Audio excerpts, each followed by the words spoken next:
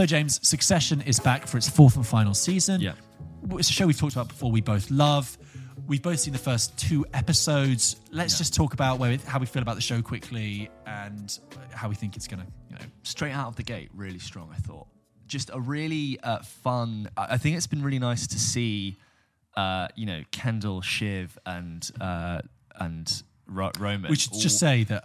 we'll be talking spoilers, if you haven't obviously. seen the first 3 seasons, this will be and the first 2 episodes of Yeah, season 4 yeah. we're going to be talking. It was really nice to see them like sort of scrambling manically together, but kind of working as a team. And if you didn't know, like the first episode sort of forms the eventual structure of a bidding war for billions of dollars. And it's quite funny to see this like grand, you can have all these financial advisors and different people trying to conceptualize, but really it was like, what is the impression of 7, 8, 9 and 10? Yeah. This is where Kendall's like, it's definitive. It closes the conversation. Yeah. 10. We just go with 10. But yeah, just interesting. I thought like just a couple of takes. Like Logan, I thought was becoming weirdly introspective in that episode. I almost feel like they're foreshadowing his death. How do you feel about that? You think he's going to die? I think the way he's talking about like what are people, and he was talking like what did he say? It was He does need to die in order for the succession to happen, doesn't he, I right? suppose? Like he's never going to give it up willingly. Yeah. But there's almost a world where like no one really can have it in the way they want it. Because like Kendall said something, it was like it's this or nothing. Which is like very much implying for Kendall, if he's not pursuing this, he's shooting heroin into his arms. Yeah, wow. Because we've seen him in that dark place. And I almost like to end it, because we know it's now ending the season, I don't really know how that looks. We can talk about the ending of episode 2 and sort of Roman. He sort of gives a bit of a nod to Roman. I think... He does. I mean, Logan has to die, but I wonder if someone else dies as well. It's cluttered. It's sort of cluttered. That's Yeah, a lot of too death. easy. I think it's, too easy. I think... broadly speaking, I thought that actually Roman will come out on top. I think Shiv will have to... I think it's going to come to a point where it's like Shiv will realise that her only chance of happiness is to actually like give it all up and actually try and make her marriage with Tom work. Yeah. And they'll both leave it. Pursuit of the vacuous and empty is never Kendall's what you should do. only hope for not happiness but redemption is to come clean about what happened with the boy. Yeah. To hand himself He'll in. have to- And I feel like Roman has in the middle of that matured into actually like a sensible adult He like really considers things now. Yeah. He's longing for like more meaningful connections. yeah. He's less dismissive. who can look after things. And I mean, Connor, I think, who knows? I mean, he's more just like I don't know where he ends up. I'm hoping the Connor storyline has a good ending because I've kind of felt all the way through it. As much as I find him weaker of the amusing, 4. I'm just like, but what is this storyline doing here? Yeah. It's great. Okay, he wants to run for president. And it's That's funny and humiliating. But like, I'm yet to have the punchline of the Connor storyline. Yeah. Okay. When he's like trying to fight for just 1%, and Greg's like, know. "What? You don't have what? What's less than 1? That's the lowest That's number. the lowest number." I again, like you, I'm enjoying it, and it's back to what it is. And like, it's funny. It's made me laugh out loud a good couple of funny. times. The only thing is that I would say I lose 30% of the dialogue. And we're just talking about watching things with subtitles. I tried earlier, but I couldn't work out the setting. And I think it's imperative that you watch it with subtitles. You miss a lot. As a respect for how good some of the lines are, if anything. But I would say I lose 30% of the dialogue between people because it's so quick. And when Shiv talks, I lose a good maybe 50, 40% of the dialogue. I also think that is due to the way it's shot and cut. Yes. Like there's a moment which I barely picked up on, which is right at the beginning when Shiv walks in and Roman and Kendall are talking about the 100. She goes in and she like gives Roman a hug and a kiss, but she doesn't Kendall. And it's just very subtle thing of like they're not exactly like on the same page. They're not getting on. And the dialogue style, and it's a show where everyone says a million things all the time and everyone vomits out words and just says fuck and throws stuff away. But what I loved about the end of episode 1 is that it was when they won the bid and they got on the phone to Logan, it was quiet. And none of them had, when they got it, whether or not it was a good choice or not, none of them had anything to say. Yeah. And it was just this stillness and then the score coming in. And that's why I think you have that dialogue. All of a sudden now it's quiet. The importance of that decision became really clear, and I like it for that. But I hope it knows when to sort of but I think bring it up and down. But I think sometimes the overlapping dialogue is cut so quickly. It's dense. And like with Shiv, with Sarah Snook, the way she delivers some of those lines, it's like it's kind of lost. It's like the beginning and the end of like some of her lines, I just lose. And today, watching episode 2, I was like, that's like there was a good 5 minutes where I'd misunderstood something, and Yeah. Anna had to explain it to me, and then there was another 5 minutes where she misunderstood something, and I had to say, "Oh no, I've got on what's happened that here." person, So I think it's fine, but it's a shame because like the script is like a restless beast that I love for delivering really funny lines and good drama, but I also sometimes don't want to be lost within it, and I think I just think about my parents, and I was like, Jesus, they're not going to be able to follow this Yeah. at all. And sometimes the script is distractions. needlessly confusing. Like I think I've mentioned this before. The but names like, and the like, company sometimes, yeah, especially like- if you've been out for a year. Oh yeah, like the way everything's first name Pierce, basis. and I'm Like like, yes, Pierce, that's Nan, them. and Yeah. and there's two Stevie, not Like Stevies. Kendall's ex, who's now Stewie's. Yeah, sort yeah, of a thing. yeah. Yeah, So- Stevie and Stewie. I like the line. It was like, "This is an incredibly delicate piece of diplomacy, Greg. Okay, it's like Israel-Palestine, except harder and much more important." Really, really, really good stuff. I love, Matthew McFadden when he's doing it. So we'll see where it goes. he's so But good. Succession. Succession. We'll probably pick Good up show. on the finale. Let us know your thoughts if you've seen Succession and enjoy it. When you need mealtime inspiration, it's worth shopping Kroger, where you'll find over 30,000 mouthwatering choices that excite your inner foodie. And no matter what tasty choice you make, you'll enjoy our everyday low prices, plus extra ways to save, like digital coupons worth over $600 each week. You can also save up to $1 off per gallon at the pump with fuel points. More savings and more inspiring flavors make shopping Kroger worth it every time. Kroger, fresh for everyone. Fuel restrictions apply. Another day is here, and you're ready for it. What to wear? Check. Breakfast, lunch, and dinner? Check. Planning for what's next and how to save for it? That's where Bank of America can help. For your financial to-dos, Bank of America has experts ready to help get you closer to your goals. Get started at one of our local financial centers or 24/7 in our mobile banking app. Find a location near you at bankofamerica.com/talktous. What would you like the power to do? Mobile banking requires downloading the app and is only available for select devices. Message and data rates may apply. Bank of America N.A., member FDIC. So, James, I wanted to speak to you about a film I've seen that isn't a new film, but it did come out last year. Then it completely got forgotten about and fell away, which is 3,000 Years of Longing. Yes. So this is George Miller's latest film. George Miller made Mad Max Fury Road. He also made Babe, I believe. Oh, wow. And much else beside. If you look at his filmography, there's a couple of, he did that. Yeah.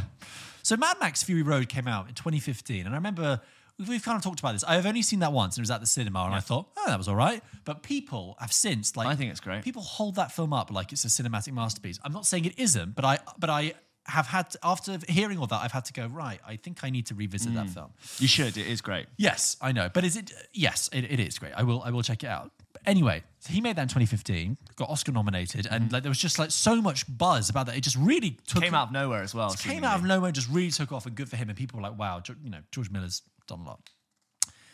Then he hasn't made a film since then. Last year, he comes back with a film called 3,000 Years of Longing with Idris Elba and Tilda Swinton. And if anyone saw the poster, the film is a very hard film to sell.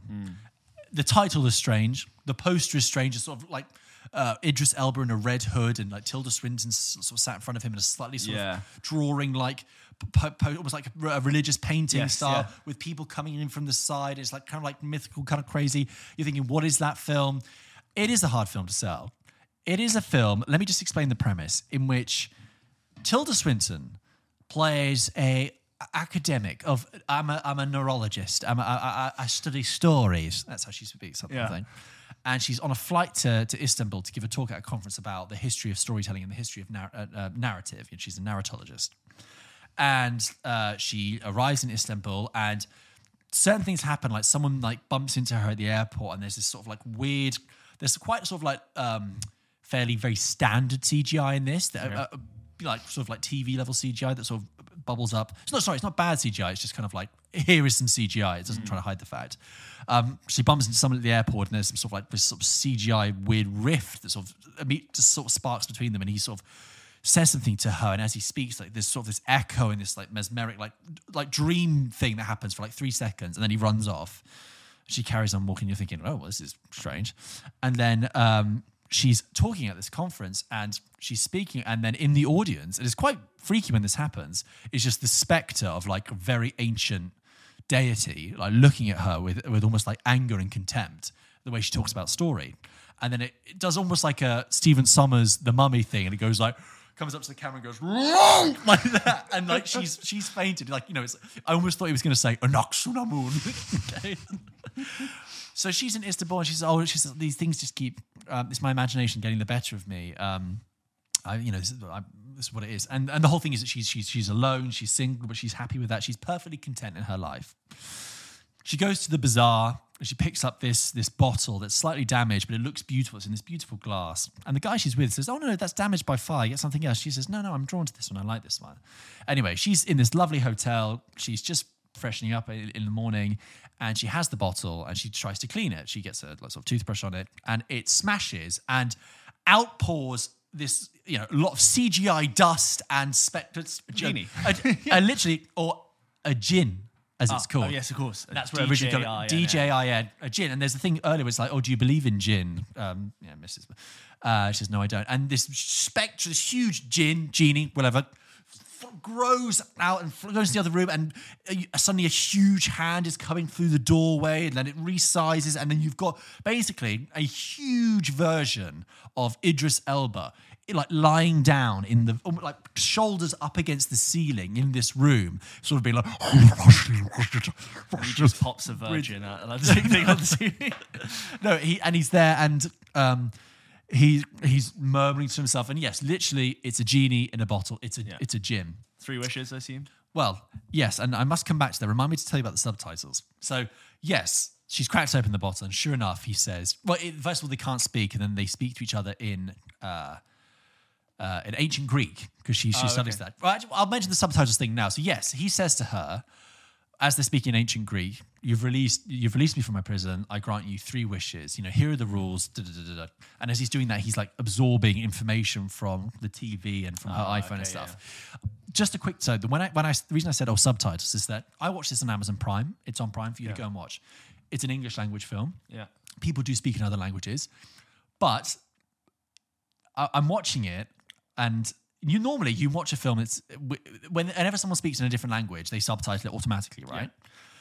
This is happening, and when Idris Elba and Tilda Swinton start to talk, no subtitles are there. So annoying. And after about 3 minutes, I'm like, I'm pretty sure we're meant to know what this conversation is. So I had to turn the subtitles on, and only by doing that did it reveal to me. And that conversation that they weren't subtitling is the premise for the entire film, which is, you have to go back. I'm granting. So we wound back, and we were like, what was he actually saying? Does it say it? And it says, in ancient Hellenic Greek, I grant you 3 wishes. And we're like, this is the movie. But my point is, casual viewers might not twig that. No. And they might just go, they'll get 20 minutes into the movie and go, I'm really not following this after Idris Elba turned up. Finish it. And people won't finish it. Was with all the subtitles now on? Or was all it the subtitles were now on. Fine. But I kept it on because we just didn't want to. And actually, it was quite nice. Watching films with subtitles on is even good. English. When they're speaking the same language, it's fine. I don't hate it. It's lovely. Anyway, he grants her 3 wishes, and so far so genie, right? Yeah. Even though it's still quite peculiar, and he sort of resizes down to being sort of like a 7-foot Idris Elba with these sort of like elf-like ears. Okay. And she says, "Well, I don't need any wishes. I'm actually perfectly content. Every wish is actually a cautionary tale. If you tell me any story about wishing," and he says, "Well, this is actually my 3rd incarceration, right?"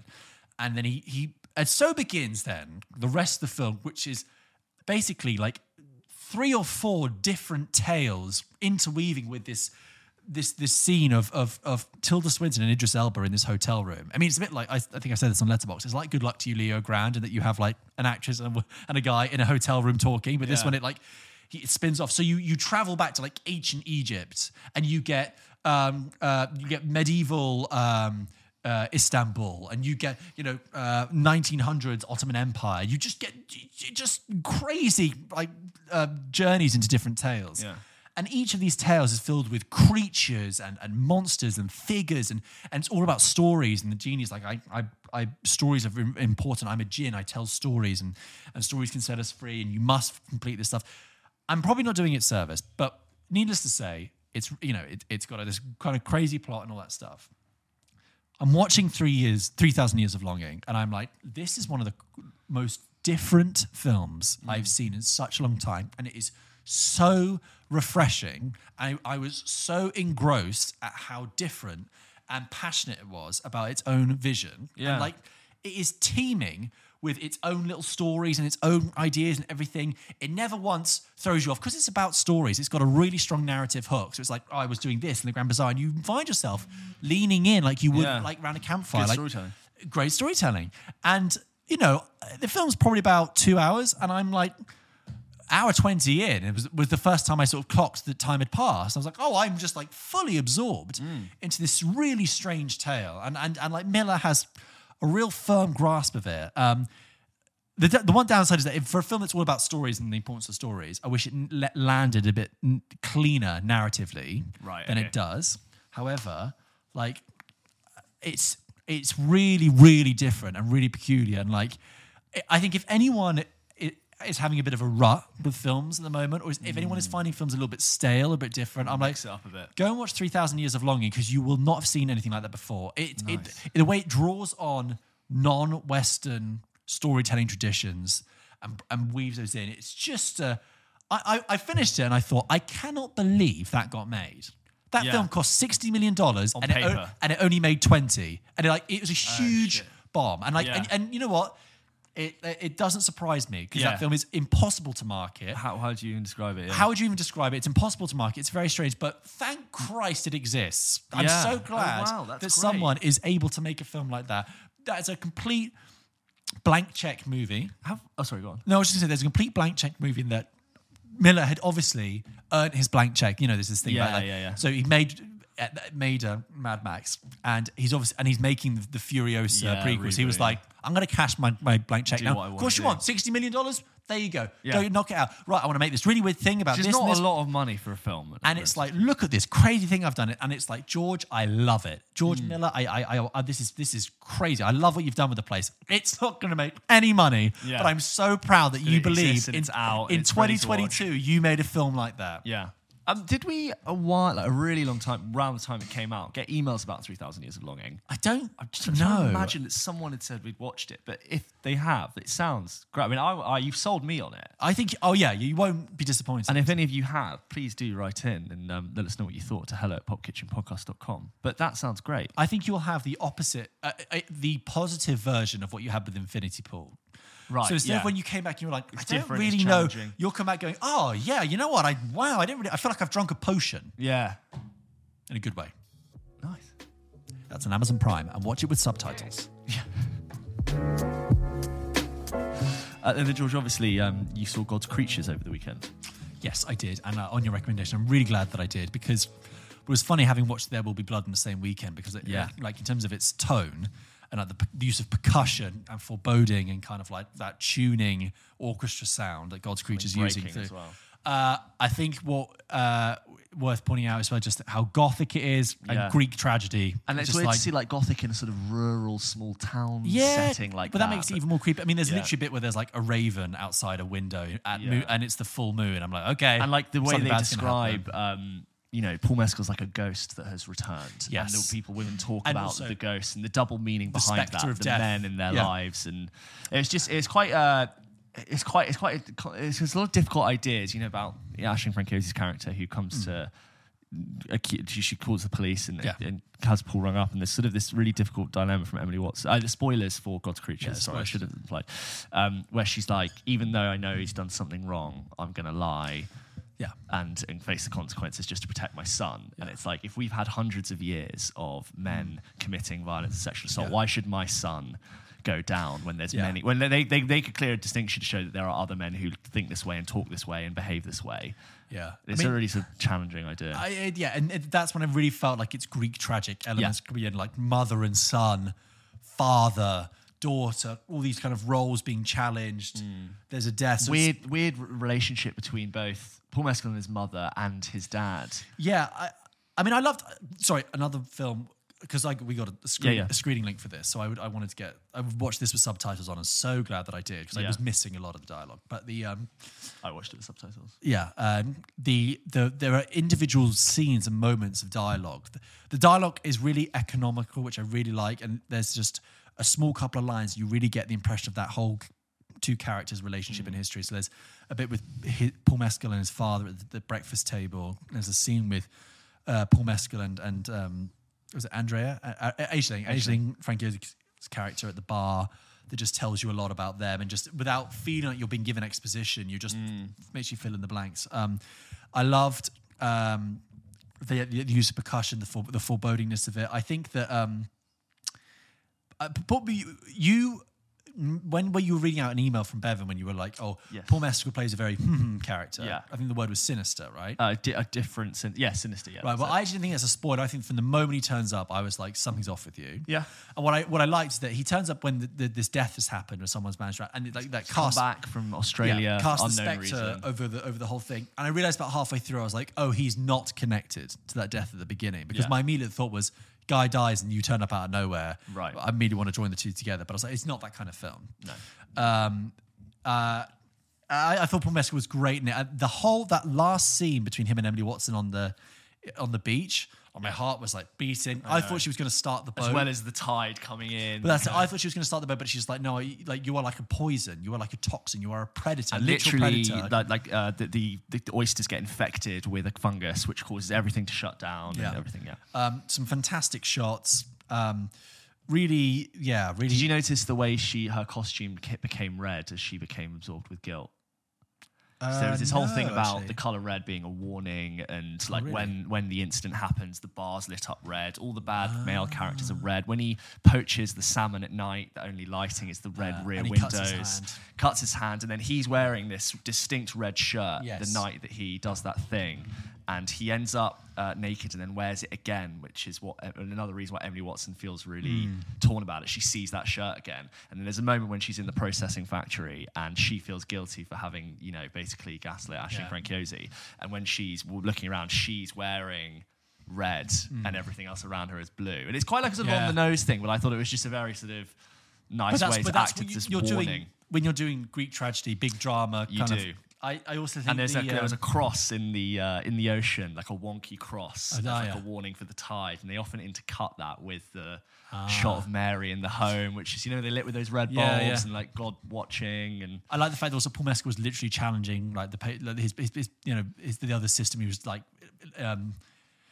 What's the word? Taking the bink out of his father and his grandfather. He was like laughing in his face. But the one shot I really liked was that after Paul Mescal has been cleared, and they're at the bar, it's like they lock in on Emily Watson in this tight, shallow focus, and you can hear the women that she hangs out with talking, but they're kind of distant. Yeah. Because it's like she's not even part of that world anymore. She's lost her own place in that world. Yeah. And meanwhile, you've got these faceless silhouettes of men at the bar, one of which is Paul Mescal, her son, behind them, laughing and joking about what's happened. Yeah, joking and about she can it. hear that she's like torn between these two worlds, and great stuff in there. Really, really. I think what Bevan said is it's a story that has probably happened a million times over, but the fact that it happens here. What I liked as well is that it is not era specific. No. So that whole place has got meant to be the universal. cars are very, it could be set at any time in the last 40 years. Yeah, I agree. So the cars are very old and worn. Never see an iPhone. No, you don't say it's got or TV even. It's just and people smoke and the way they're dressed, you're like this sort of worn down thing. Everything feels old, but it doesn't. It could be today. It could be 40 years ago. It's just the same. So. Really clever. I was very impressed also. Lots of layers to pull out there. The shots they did, like in the the oyster trestles with the tides coming in and out. That's a really challenging area to shoot it. It must have been quite a feat. Yeah. So But God's Creatures definitely. I mean, definitely- obviously, if you're listening to this, you've heard some spoilers and you probably have already seen it. But Still go see it, and I definitely enjoyed it as a palate cleanser after 65. yeah, and definitely worth a rewatch at some point as well. I'm sure. Well, there you go, guys. Thank you so much for listening to this bonus piece of content. We're going to try and do lots of little bonus bits as and when we see fit during the week. So do look out for them. And as always, we put a full episode out every single Wednesday. So look out for that, guys. See you next week. See you next week.